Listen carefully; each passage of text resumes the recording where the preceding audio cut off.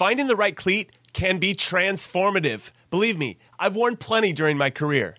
So getting the right balance is crucial. The cleat needs to feel good on your foot, but also feel good connecting with the ball. The New Balance Furon 7 Plus is built with both of those points in mind, offering overall comfort and precise striking in the game's fastest moments. Because, as I learned the hard way, because I didn't possess much of it, speed matters in soccer. That's why the Furon 7 Plus is built for accuracy and precision at rapid pace, and is engineered specifically for use on firm ground.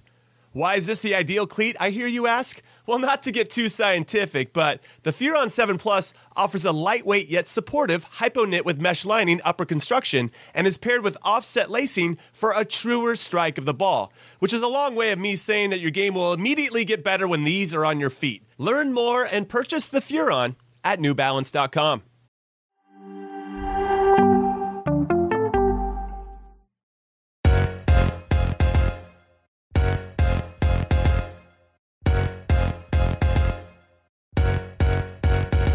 Vlatko Andonovski has named his 23-player roster ahead of the April United States women's national team friendlies on April 9th and 12th. With two former national team players, we are diving into this roster. We're predicting our ideal starting lineup, discussing what player rotations we want to see, who needs to step up with only two players over 100 caps, and the top three things we want to learn from the U.S. versus Uzbekistan. Like this video and subscribe to Attacking Third page right now to join the conversation in the chat, because we want to hear from you. Welcome into the United States Women's National Team Hour. I'm Lisa Roman, alongside former United States Women's National Team midfielder Lori Lindsay and goalkeeper Jill Loyd. Welcome so much into the U.S. Women's National Team Hour. Before we dive into it, you can join us live on youtube.com/attackingthird. Join the conversation in our chat. And you can listen to all of the U.S. Women's National Team Hour shows on the Attacking Third podcast. Download and follow on Apple Podcasts, Spotify, Stitcher, and all the places that you are listening to your podcasts. Hey, Lori. Hey, Jill. Welcome back, Lori. Episode 2 for us. How's it going, Lori? Great. Always good to see you, Lisa. And Jill Loyden in the house. Good to have you. Yay. Jill, I think it deserves an air horn to get us together, Lori. Like a little All of us live like 5 minutes away from each other, essentially. And it's like we never get to see each other unless you're in another state. So, or on a podcast. Or yeah, or live on a podcast, exactly. I know. I've actually seen Jill more than I have Lori, and I've known Lori for longer. But Jill, we are glad to have you here. Two former teammates of each other and friends. It's always good to grow the conversation, expand it to another guest, and have more insight. Lori, yours are great, but I want to stir things up. See what Lori just talks about the midfield all the time, so we're going to get a little bit deeper dive on the defensive side. Goalkeepers too. Exactly. Yes. I guess we'll talk about them. They're important. They are important. I'm sure we'll dive into the goalkeeper chat as well. If you are joining us live on YouTube right now, you have a chance to win a $100 Paramount Plus gift card. We are giving it away, and we all want you to win. You can watch Serie A, CONCACAF, Champions League, NWSL matches. Huge congrats to Same But Kelly. She won this gift card last week. All you have to do to win this $100 Paramount Plus gift card subscription is like this video and drop your Twitter or Instagram handle in the YouTube chat without the @ symbol. Don't include the @ symbol with your Twitter handle, and we will pick a winner of the $100 Paramount Plus gift card. So today's episode, Lori, Jill, we're going to chat about the friendlies that the United States Women's National Team has coming up. There are two in April, one of them on Saturday, April 9th. At 5:30 p.m. in Columbus, Ohio. First time playing in the new stadium in Columbus for the national team. And then they come to Philly. They actually come to hang out with us in Philadelphia on Tuesday, April 12th, 7 p.m. at Subaru Park, which is where the Philadelphia Union plays. A bit of a news update from the roster. The last time we did this a week ago, it was just before the national team roster dropped for these April friendlies. And there was an announcement made on Friday, April 1st, that midfielder Sam Ewis will not not be attending the April training camps as she continues to work her way through a knee issue. So she will not be replaced on the roster as well. In the past, we've seen Vlatko Andonovski give players time continuing with their club, or in an instance of Kat Macario not traveling from Lyon back to the States, and he has replaced those players, but Mewis will not be replaced in this instance. So the 23-player roster is out. Now it's down to 22 players without Sam Mewis, and we're going to run through it. And I want to hear your starting lineups. For anyone who hasn't seen it yet, we did do an episode right when this roster dropped, talking about it. Lori was there, Sandra was there, talking about the different players and who all was called in. I'm going to run through the roster quickly for anyone who didn't listen to that or hasn't seen the roster yet. For goalkeepers, 3 of them, Bella Bigsby, Aubrey Kingsbury, and Alyssa Nair. Defenders, Alana Cook, Abby Dahlkemper, Imani Dorsey, Emily Fox, Sophia Huerta, Naomi Girma, Kelly O'Hara. Midfielders, Lindsay Horan, Jalen Howe, Rose Lavelle, Kat Macario, Christy Mewis, Ashley Sanchez, Andy Sullivan. Forwards, 5 of them rounding out this group: Ashley Hatch, Mallory Pugh, Margaret Purse, Trinity Rodman, and Sophia Smith. Of course, Sam Mewis not listed on this roster anymore. So big chunk of players, 22, a lot of them on the younger side. We've talked about this last time, Lori. When you look at this, Jill, I'm going to go to you first. When you take a look at this roster, are you surprised that anyone got called in? Any of the younger players that called in? Are you surprised at who didn't get called in? We got Lori's thoughts on this before, but I want to hear from you. Is there anyone missing from this list, or you're surprised to see?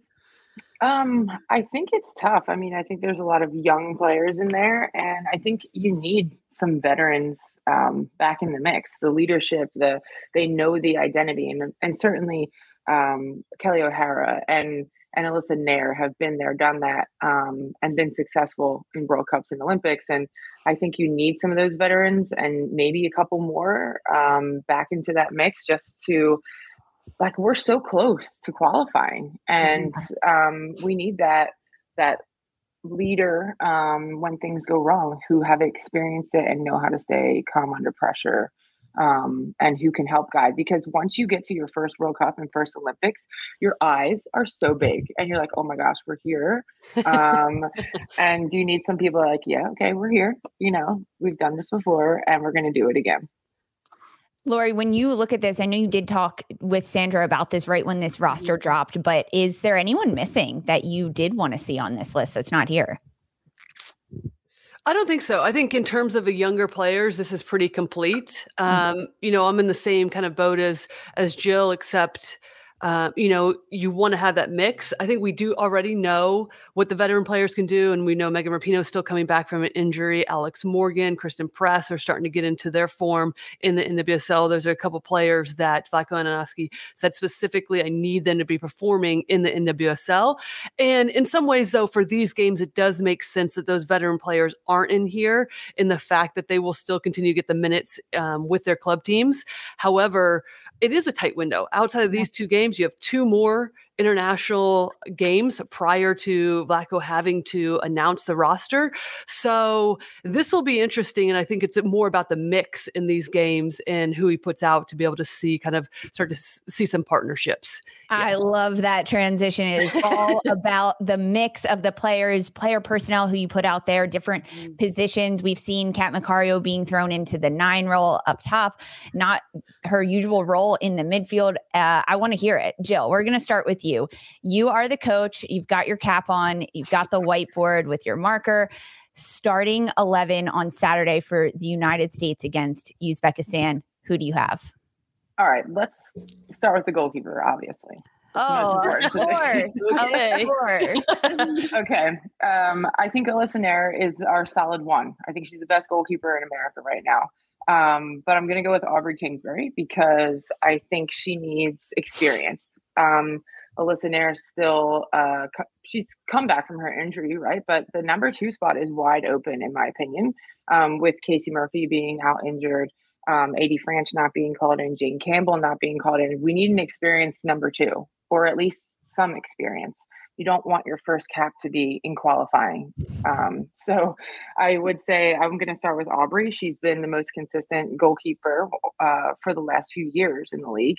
And I think a lot of people have question marks about her feet, but I think with some really quality players on the back line that problem will be solved. All right, why are you laughing, Lori? Oh, I'm just loving the conversation already. So keep it going. Let's go. Get your back four in there. Keep going. We're going your whole roster, and then we'll do ours. So keep going, moving up the line. All right. I have Fox at left back and Sofia Huerta at right back. I think they're the two most dynamic, creative, but also really quality defensive players as well. And the thing that I like about Huerta and Fox is their intelligence. They understand space. So they can get into those wide channels, but they can also leak in on the inside in the half spaces as well. And their intelligence of understanding where the ball is, where my teammates are, where the opponents are, is just really special. So I think that they can help in the attacking side in those half spaces, but they also can help in our rest defense as well. Center backs, I have Naomi Girma and Alana Cook.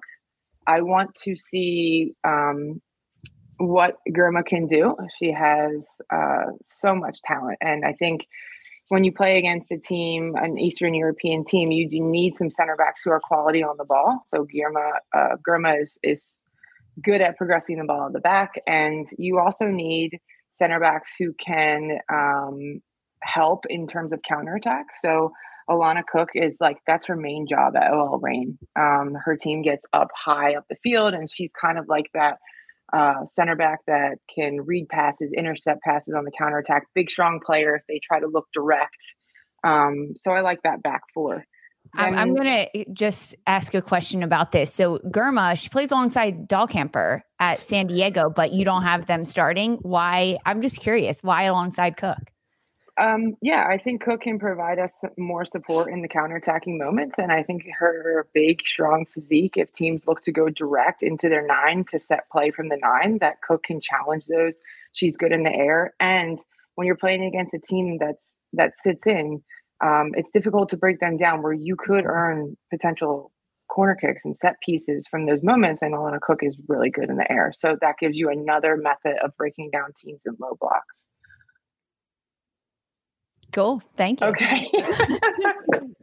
I like it, Jill. Keep it going. Like it. Are you going to, so it looks like a 4-3-3 is what we're getting from you. So who are your 3 in the midfield? I'm going with goalkeepers in the midfield. Yeah, exactly. Listen there, the 6th position.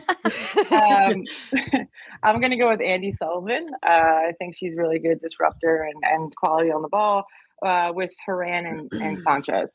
That's my midfield. And then up top, I have. Sorry, Jill. Who was that besides Sanchez and Sullivan? Haran.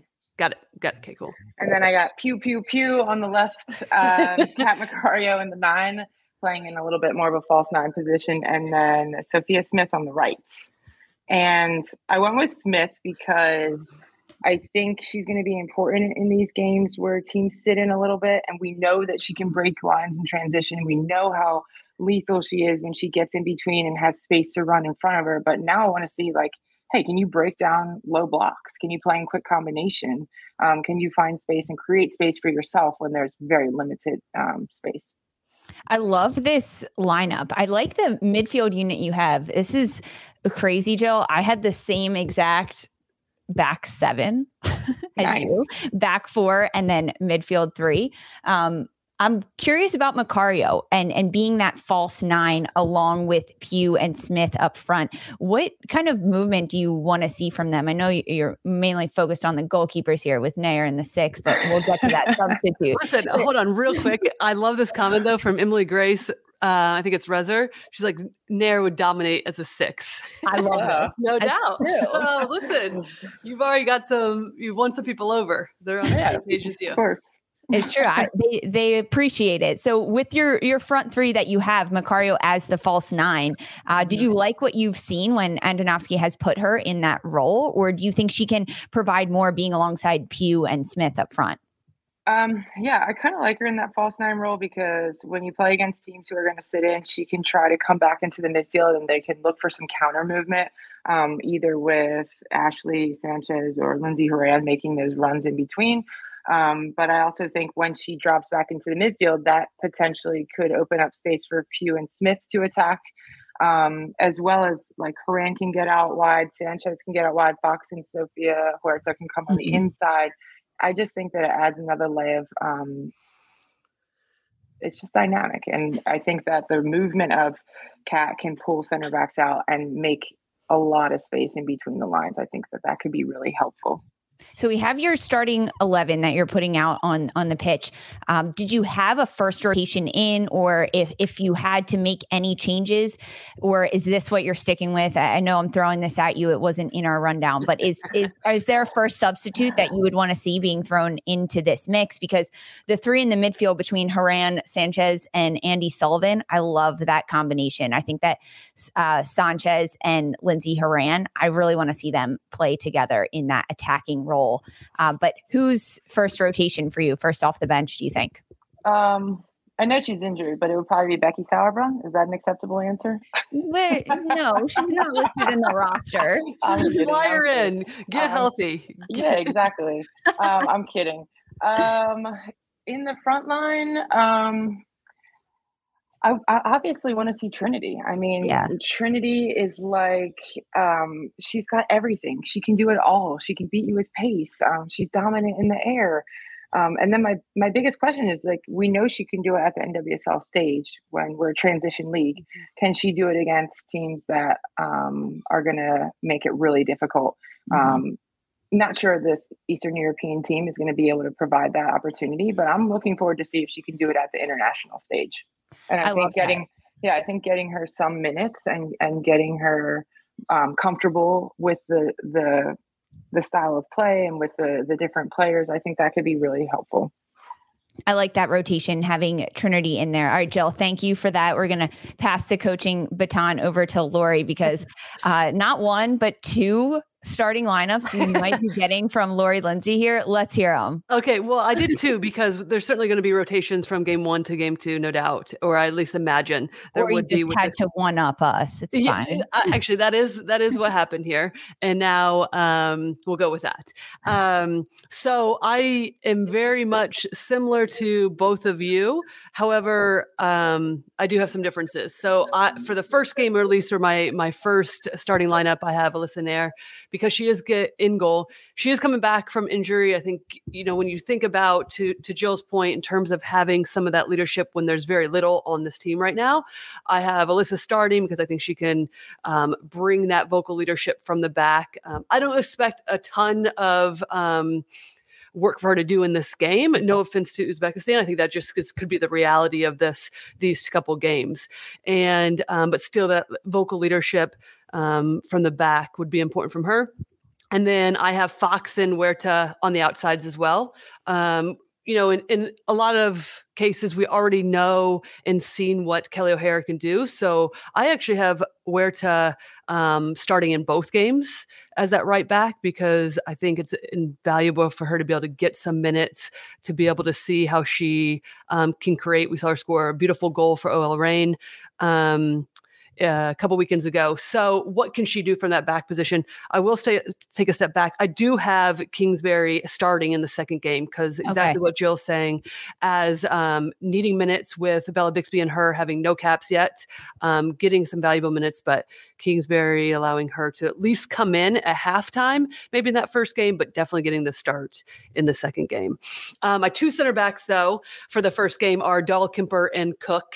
Again, just, I don't think the center back for Naomi, I'm not so sure she gets called into this camp if there weren't the injuries that we've seen with Becky Sauerbrunn, Tierna Davidson. So that's the only reason why I don't have her starting. I think she's very deserving. She's been solid throughout these first games for San Diego. However, I do put Cook and Dahlkemper in there for this first game. And then I have Dahlkemper and Girma for the second start, just because of that partnership that they have with San Diego, and see what that looks like at the national team level. And then midfield, Hell yeah. All three of us are on the same page. I do have Sullivan, Sanchez, and Haran. I think, again, we've seen Rose in there. We've seen who else? We've seen Christy Mewis quite a bit. So just giving Sanchez and Haran to see what they look like, especially in these games. And I'll talk about this a little bit later. I have Sullivan starting in both games of that 6 because I think this is an important 2-game series for her in terms of solidifying that position and what it means in that position when you do have a team that's potentially going to sit in that mid to low block that we've been talking about. And then up top, I have Macario as 9, Smith on the right, and then Pugh on the left. And in particular, same as Joe. In particular with Macario, one, I think she's been lights out with Club and Country recently, and no doubt bright future is, I think we can all agree upon. But I like her in that 9 because I do feel like she's starting to come into her own and feel the tempo of the national team a little bit more. There's a lot of discussion. Do we play our wide? Do we play our attacking mid? And especially leading up to the Olympics last year, I don't think we quite saw her capabilities. Then a little bit of a coming out party at the She Believes Cup, and her movement seemed more confident. So, but I think with Haran helping set play with Sullivan, but then also her abilities to get in behind, and then Sanchez, we've seen her in the NWSL being able to get into more attacking positions. I think that could be a really interesting mix with those 3 of Haran, Sanchez, and Macario, especially in those central areas. And then Jill said it perfectly. I can't go against that with Pugh and Smith and their abilities to get isolated, hopefully serve dangerous balls in. And I think ultimately it'll be how do they partner up with those outside backs. For Smith, it'd be Huerta, and then Pugh for Fox. But real quickly, I'll just go to round out my last, my second starting lineup. So for Kingsbury, I said Dahl, Kemper, and Gurma anchoring the center back position, Huerta again, and then I have Imani Dorsey because I would really like to see her. I think she adds something that we don't. She's been really solid for Gotham, and I just interested to see her at this level and continue to develop her game. As I mentioned before, Sullivan in that number 6 again, and this time I have Mewis and Lavelle. So I think that gives you quite a bit of a different look. I think it would be important in this starting lineup, though, then Chrissy Mewis is more of that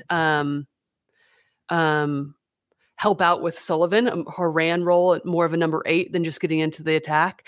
But then up top, Hatch, Purse on the right, and Rodman on the left. I love the rotation that you're throwing in there. I want to take a look at Josh Ka, I'm going to say, in our chat. He said, this is a good chance for younger defenders to get time with Alyssa Nair. I really like this point, especially as you mentioned, Lori, you're starting in your first game, Nair in the back with Dahlkemper and Cook. I like that group and that core group of defensive trio right along the center back down the spine of the team. You mentioned Andi Sullivan. She's getting the start in both of these for you at the 6 role. And you talked about having to play against a team that's most likely going to sit in that low block. As a 6 for Andi Sullivan, what is her role offensively against a low block? Yeah, an outlet consistently being the one that's going to help set play. I think always offering support. I think at times, depending on who is the mix in there, her ran could drop deep and help set play as well. That allows Andi to get higher up the field. But in a situation that I think that we're going to see the U.S. team in, just pushing numbers forward isn't always going to be the most fruitful. So can Andi, with playing quickly, helping set the tempo, whether it's side to side, whether it's quick little slip passes in centrally, then I do think that will be her role to be able to, kind of pull this Uzbekistan team out of their defensive shape as much as possible. But again, it's just going to be an outlet, constantly moving the ball. I have that, and we're going to talk about that later, kind of like what we want to see. But that is one of my things is like Sullivan. How can she help with the tempo? Because I think a lot of times when we talk about patience, we think, oh, we need to slow the pace down, but that's not the case. You can play quickly, you can still decide, okay, let's look for the next pass. Let's look for another pass until it opens up and there's more clear opportunities going forward. I love these lineups that we have. As I mentioned, mine is very similar to yours. I have Kingsbury starting, Fox, Cook, Girma, and Huerta across my back line, Andy Sullivan, Haran, and Sanchez in the midfield, and Pugh, Hatch, and Smith up front. I want to see Hatch with players like Pugh and Smith and what that trio can do, because they possess a lot of the same initial tendencies, but their talents are different from each other, because Hatch can also drop back and receive the ball at her feet and then quickly spin out. And I think that if Hatch can drop into that hole and try to receive that ball with Pugh and Smith running diagonally off her shoulders, that could be really dangerous and a fun way for that front three that is younger with a little bit less experience in this type of situation to try to break down a block. But first off the bench for me, I have Rose Lavelle. I would like to see her alongside Sanchez as well. Yeah. In that midfield. I think That's a good shot. Lavelle and Sanchez together will be interesting. Honestly, Rose sometimes gets the ball and she just runs in front of her. And I want to see what Sanchez does and how she reacts when Rose takes off with the ball. Is she going to try to help support that, or is she going to try to make a run off of Lavelle's run and receive the ball that way from her? The support between those two with Sullivan sitting in behind, I'm actually super excited to see kind of how that rotates through. But Macario up top too. I love that. I think we're going to see it. We saw it before with Vlatko Andonovski and how Kat Macario can be in that 9 role and be a withheld 9 supporting so much. I love these starting lineups. I like that we got a little bit of rotation. Who's coming in off the bench? Lori above and beyond. A+ for you. Sure, fine. Overachiever, giving us 2 starting lineups. And Jill, of course, you giving us yours, and maybe we'll see Nair in the midfield. But Jill, yes. You have a thought. Who are you guys putting the captain armband on? Oh, I love this question, Lori. Go ahead. Yeah, Jill, go for it. Jill. I'm going to go with Andy Sullivan. That would be my captain. Yeah, I was kind of leaning that way too. I think with the lineups that I have, I would probably go with Dahlkemper, with her starting the 2 games. However, I do think Andy Sullivan is a good shout, and I think that's an interesting one to play around with it a little bit as well to give that confidence to say, hey, we do see you as that impact player, somebody that needs to be vocal, also lead by example. And no doubt, I think we've seen Andy do that. And I still feel like with Sullivan, there's this like a whole nother level, right, that she can get to as well. I honestly think with the midfield, I have Sullivan, Haran, and Sanchez. I think Haran would get to wear it in this opening match, especially in my lineup. I have Fox, Cook, Girma, and Huerta across the back line. So Haran being my experienced leader in that midfield. But we gave our starting lineups. We talked and touched on how Uzbekistan is most likely going to sit in a low block. So how does the U.S. combat that? What do they need to do in order to break that down? And so many times people talk about, why is the U.S. playing a number 45 ranked team? Well, there is a reason and a method to all of this madness. We're going to talk about it right after this quick break. Hey, it's Lisa Carlin from Attacking Third to tell you about the all-new Hyundai 2024 Santa Fe. It's equipped with everything you need to break free from the dull work week and embark on an adventurous weekend. The Hyundai Santa Fe features available all-wheel drive, standard third-row seating, plus available dual wireless charging pads, ensuring that you can take on any adventure. It's ski season, and with the all-new Hyundai 2024 Santa Fe, I can easily load the car with all my gear plus my friends in the third row and make it right to the base of the slopes with all-wheel drive. Learn more about the all-new Hyundai Santa Fe at HyundaiUSA.com. Call 562-314-4603 for complete details. eBay Motors is here for the ride. Remember when you first saw the potential?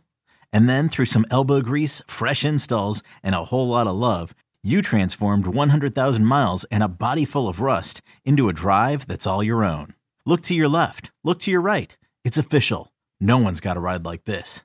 There's nothing else that sounds like, feels like, or looks like the set of wheels in your garage. With over 122 million parts, you can make sure your number one ride or die stays running smoothly. So there's no limit to how far you can take it. Brake kits, turbochargers, engines, exhaust kits, roof racks, LED headlights, bumpers, whatever your baby needs, eBay Motors has it. And with eBay Guaranteed Fit, it's guaranteed to fit your ride the first time, every time, or your money back. Plus, at these prices, well, you're burning rubber, not cash. Keep your ride or die alive at ebaymotors.com. Eligible items only. Exclusions apply.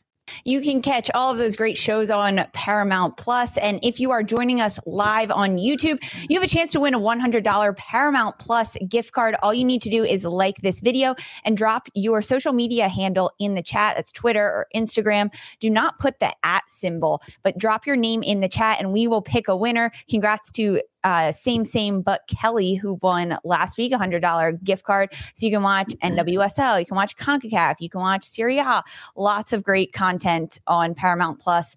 But we're talking the United States women's national team ahead of their April friendlies. They are playing Uzbekistan, number 45 ranked team right now. A little bit about the competition. It's the first time that the U.S. will play Uzbekistan. It is the 55th different country that the United States has played.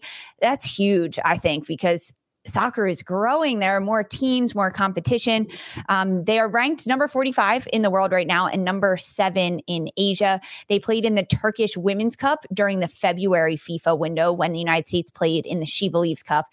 During the Turkish Women's Cup, Uzbekistan went 1-1-1. They beat Lithuania 1-0. They fell to Ukraine 2-0, and they drew with Venezuela 0-0. So conceded 2 and scored 1 in that 3-game matchup. So they can get on the board. They also can hold a team to 2 shutouts in that type of Turkish tournament, the Turkish Women's Cup that we saw. But now playing against a team like the United States, and we talked about the roster, who we wanted to see in that starting 11. What is the point and the purpose of playing these friendlies against a competition that is number 45? So many times we see fans talking about this on social media and the competition. And we saw this in the friendlies at the end of 2021. So our top things that we want to learn from the women's national team in these April friendlies, let's dive into it. Lori, when you're looking at these teams, we talked about the low block and that helped dictate a starting lineup that you wanted to see for the United States. What is Vlatko Andonovski looking for, whether it's from this group of players, this type of competition, or even leading up to the start of World Cup qualifiers that he needs to see? Yeah, well, I think we should take a step back. I think to your point about playing a team like Uzbekistan, who's ranked number 45, it's not as simple as just like, closing your eyes and like throwing a dart, right? And like hoping that you get like a higher ranked team. I mean, I do think it is important to remember that there are still some COVID implications in regard to all of this and getting teams to come over. And then there's TV rights deals for U.S. soccer. So it's not as easy as just like, hey, let's get the top teams over here, especially when a lot of the top teams are European based and they're about to play in the Euros and they're not wanting to travel to come over to the United States right now for whatever reason, right? Because they want to play competition. So there's a lot to mix in there. So I think that is important. However, I still very much think that there is like, regardless of the ranking and the growth of women's soccer in general, this team will be an interesting feat for the, for the United States, because I think it's always asking questions. How can we continue to get better?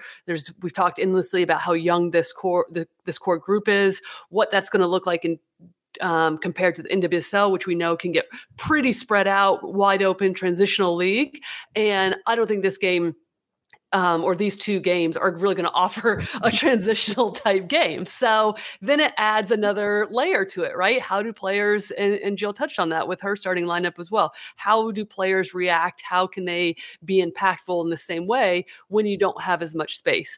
So all of that said, the 3 things that I think that listen, if I'm the coach, what I would be looking for is 1, patience in the buildup.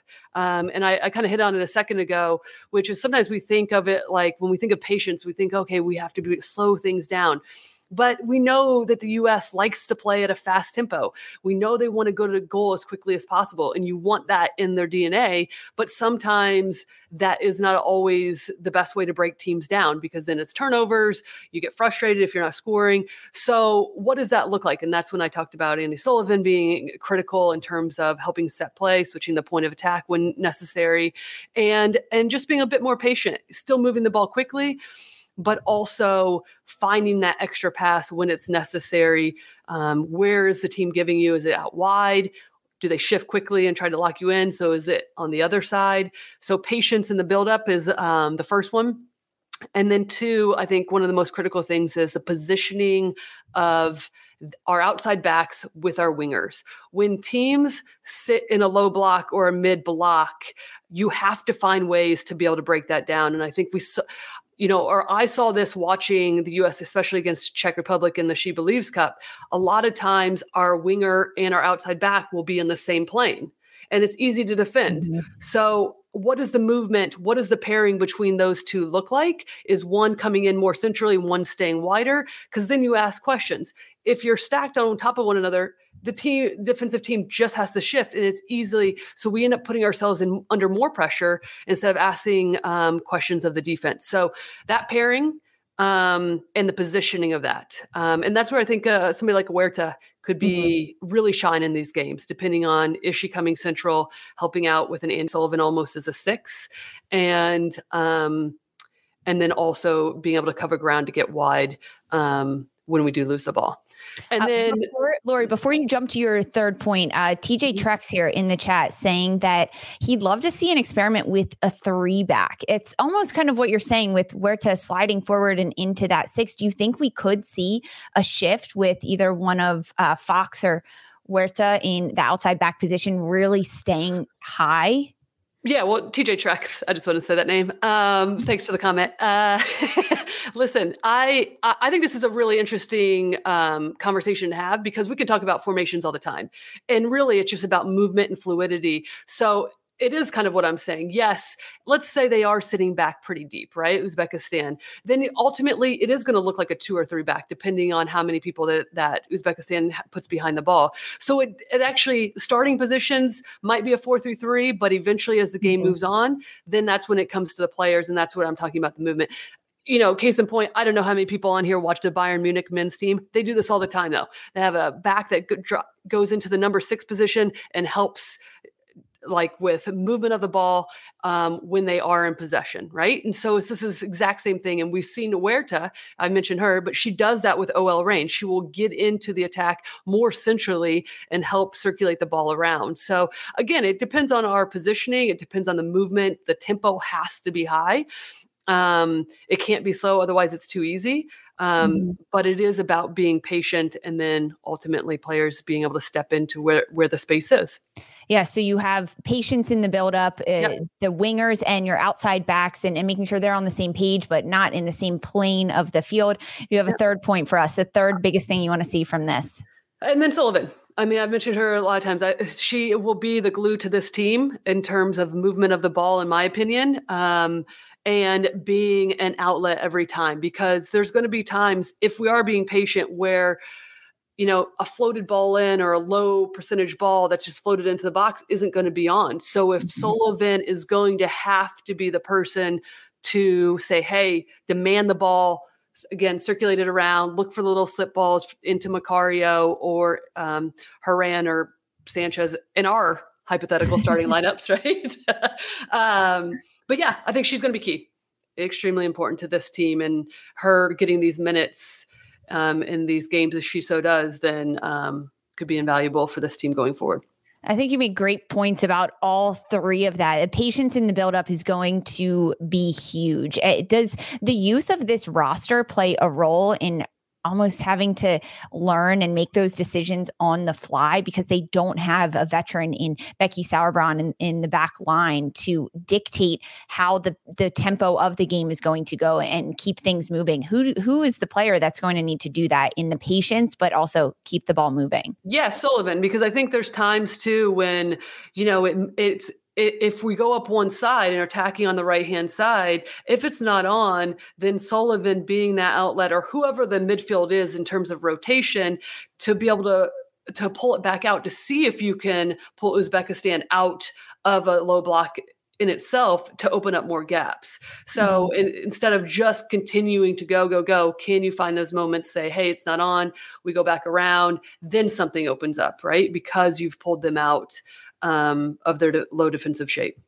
Great points from Lori. Jill, I want to pick your brain on this too, especially you have a bit of a defensive mindset as a goalkeeper, and you tend to look at that as well. But against a team like Uzbekistan that probably won't put too much pressure on the United States back line and even test a goalkeeper that frequently, what are you looking for in this game? What are some things that you really want to see from this side?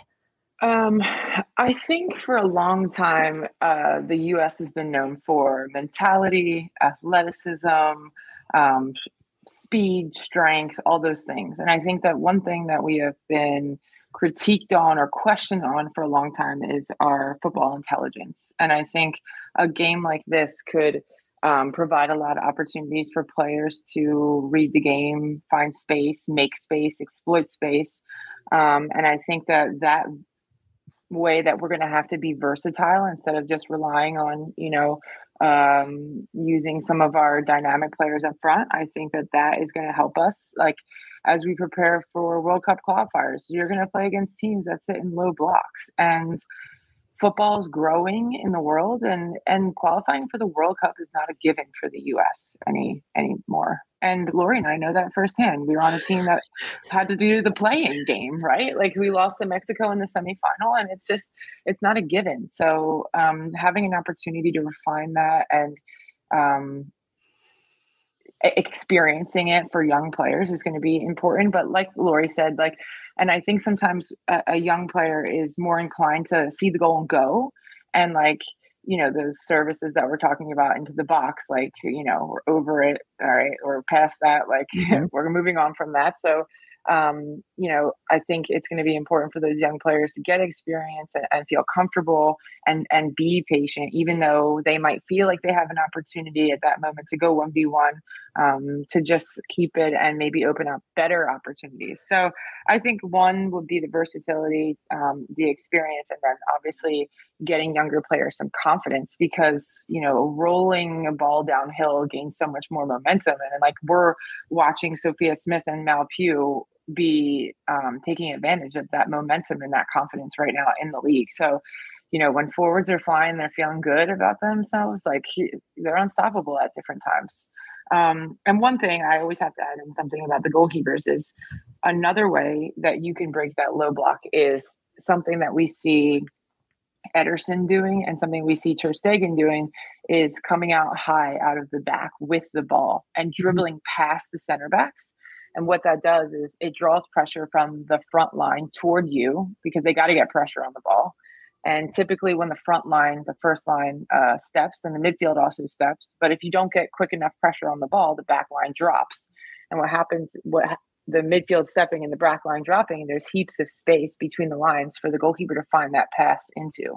And if the back line decides not to drop, then you can play a ball in behind that back four into seams where you can utilize those quick players. So I think goalkeepers in this position, playing against teams that aren't going to press, have a real advantage to create numerical overloads, especially in the midfield.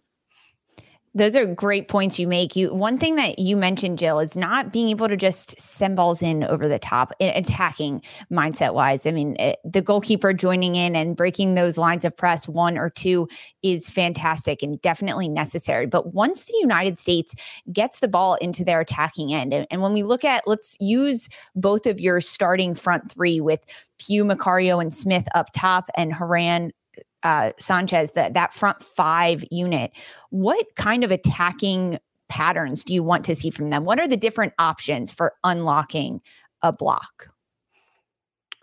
I mean, I'll go a little bit. I think, when you look at a Macario, we know that she can stay high if she wants and open up some space and play back to goal. She has that ability, but also she likes to drop in and get on the ball as well and look to see if she can get turned and faced up. So, that's a very simple one. If Macario is dropping in, then who's getting in behind then and asking those questions, right? Because then that forces a center back to have to step in, or do they stay? And then where is the space if they stay? Who's picking up Macario? Who's not, right? And then that becomes an easy understanding of where the space is. It's either in front of the back line or behind, depending on the timing of the ball as well, coming from the run. So that would be one That's a very general and very like simple one that we could be looking for easily. And then also something that Vlatko Ananasi talks a lot about, which is the triangles on the outside, the winger, that's that near side midfielder with that outside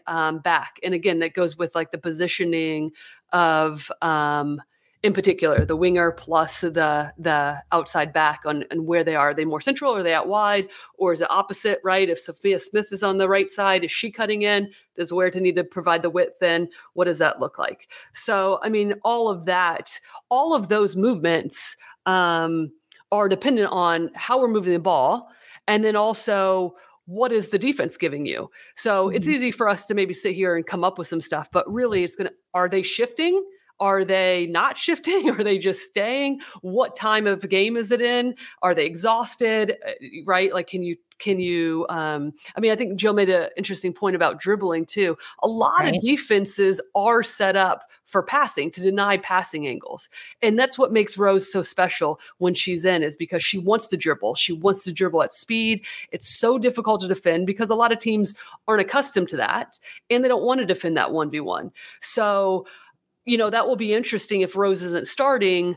What does the defensive structure look like? And can they bring her in and getting the ball deeper role and then start running at the back line? One thing, Jill, you mentioned earlier is one of your key points that you want to look at is getting these younger players experience. And as Lori alluded to, so much of this game, there are no timeouts in soccer, newsflash, and there's nothing that you can almost reset. Heard it here first. Yeah, you heard it here first. If you missed that Bayern Munich game, now you know. They don't have time to kind of reconnect. So it's so much about having that footballer IQ and understanding the game and different ways to do those types of things.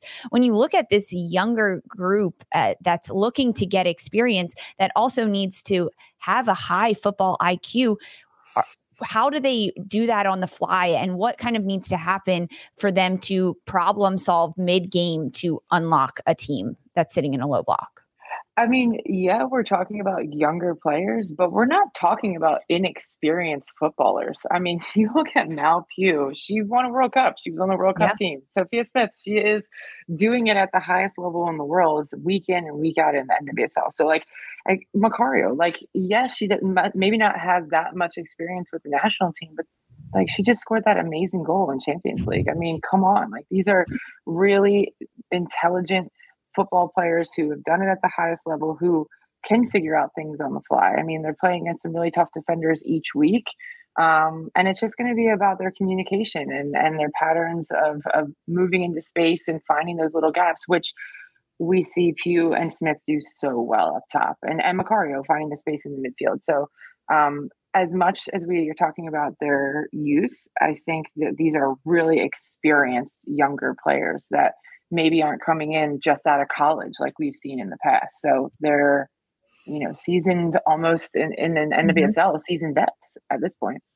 Yeah, they exactly are. Someone leaving us a comment, Christopher, in our chat, asking about Rose Lavelle and types of roles that we could see her in. I had her as one of the players coming off my bench, slotting in alongside Ashley Sanchez in the midfield, because I want to see that partnership. But for Rose Lavelle, even this last weekend in the NWSL, Laura Harvey at Olive Reign played her on the winger. She was occupying those wide spaces. When you look at a player like Rose Lavelle and maybe this type of game, look into your crystal ball as to what to expect in this, but where can Rose be utilized in the skill sets that Lavelle has? Is it more centrally, and what can she provide when she is on the width and in the flank for a team like this? Well, I was going to bring this up because Laura Harvey did speak to that directly, and it is mentioned by Christopher Meister, I think is how you say it. Meister. Apologies if I'm not saying that correctly, but about Laura Harvey kind of protecting a Rose in those games. I personally, though, I didn't bring it up because I don't see Vlatko playing Rose as a winger. I think he strictly sees her as one of the best number 10s in the game. And knowing that they want to keep her healthy, he might not start her or start her depending, and she might not play the full 90 just because of that. But I do think that the number 10 position is her best position. I think that's where she'd be the most utilized. I do think the NWSL suits Rose the most because she is so electric when she's picking up the ball in a little bit of a deeper role and then has time and space to be running at back lines. Again, it goes to directly what I was talking about, which is so difficult to pick up as a defender. The last thing you want to do is chasing Rose Lavelle or defending her 1v1. Excuse me. No, thank you. And I was a midfielder. I was like, that'll be the last thing I didn't want to do. I'm like, where's Listen there? Help. You're getting the number 6. Tackle. However, I think that is a wise choice for Laura Harvey and what her team needs. And given the players that they have and it being a long season, I just think that Vlatko right now is strictly going to view Rose, or does view her as a 10. And given that the strikers they have would rather see who they have in the actual wing position that plays that position more often than he would in terms of putting Rose there. Merchant Princess, giving a comment about Sanchez, Haran, and Lavelle combo in the midfield with Haran sitting back as the 6. Jill, you're shaking your head. Thoughts on this combo? I know you have Sullivan in that 6 role, but what are your thoughts on this trio? Didn't Vlatko already try Haran in the 6? And it just didn't feel right. And I don't like it. And give me Andy Sullivan in the 6 all day. But is she the only one on this roster that can play that 6 role? Howell can. Okay. Howell for sure can. I think Howell will see come off the bench. I don't know if we see her starting. And they're actually 2 very different players, Howell and Sullivan, in the way that they play that position. So still very much a competitive spot there. However, right now I give the upper hand to Andy, just in the way that I think that what these games are asking for. I think that fits Andy's tool set more than it does Howell. And Andy has some more experience, and I think that's what you need in the center of the park in these particular games right now, especially given all of our points that we've made, limited time heading into the qualifiers. And the only other player that we've seen consistently play that, Julie Ertz, not called in, announced her pregnancy today. Congrats to the Ertz family. I'm like, she's been pregnant for a year. Yes. So, okay, before we dive into our last little segment, final thoughts from either of you on your starting lineups, on player rotations, different combinations of players that you want to see in these games, or anything else that you really want to learn from players or personnel or problem solving in these next 2 friendlies in April. Jill. Yeah, I think everyone freaked out when we tied, Croatia in 21. And I think it's a work in progress. And I think we need to be patient, that not every game we play is going to be a dominating performance like we've seen in the past as football grows around the world. And if we want to continue to push the envelope and continue to grow football in our country, we're going to need young players to eventually step up. And I think we just have to be patient in that process and not expect 10-0 wins every time we play somebody that's under ranked number 10, So I think patience from us as supporters and fans, I think will be really important, as much as patience in the game will be. Yeah. And I'll add consistency. I think when you start to put in players that don't have a lot of experience at this highest level and limited caps, then consistency starts to become really important, because that is an element in terms of winning a World Cup, qualifying for a World Cup,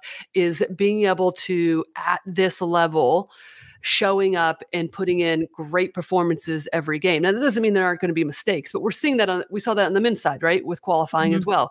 There's so much talk about just the ups and downs. We play one really good game and then drop points in the next. And it was this young mix of players that had to go through some of those growing pains. And, more and more with club soccer for women being more pertinent and important, this national team is going to have less and less time together compared to what it used to. So having that consistency, creating that camaraderie and those partnerships is just going to be vital. So that's a lot what I'll be looking for too, is from game 1 to game 2, do they still have those high standards, and can they put those consistent performances regardless of the scoreline, even though is a one parameter that you'd be looking at. There's so many different things to keep an eye on in these two friendlies. Again, they're Saturday, April 9th, and then Tuesday, April 12th for the United States women's national team against Uzbekistan. Our final segment before we end out our U.S. women's national team hour, we have Jill Loyden here, who is goalkeeper extraordinaire. If you haven't known it already, she's loves to talk about goalkeepers. She's intelligent when she does talk about it. She runs the Keeper Institute. So anyone that is looking for some goalkeeper expertise or their children are, reach out to Jill at the Keeper Institute. And I think it's at the Keeper Institute on Twitter. That's where you can find her and a lot of her different coaching techniques that she does.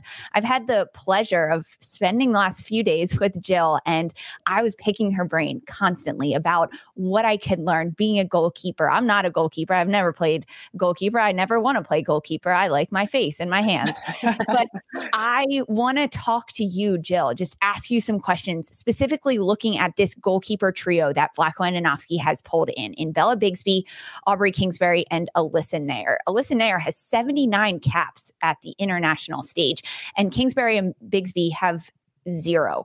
How does this type of friendly against a team like Uzbekistan, how does that influence getting caps for Bigsby and Kingsbury or getting Nair back into that mix? When you look at these 3 goalkeepers, what stands out to you about them?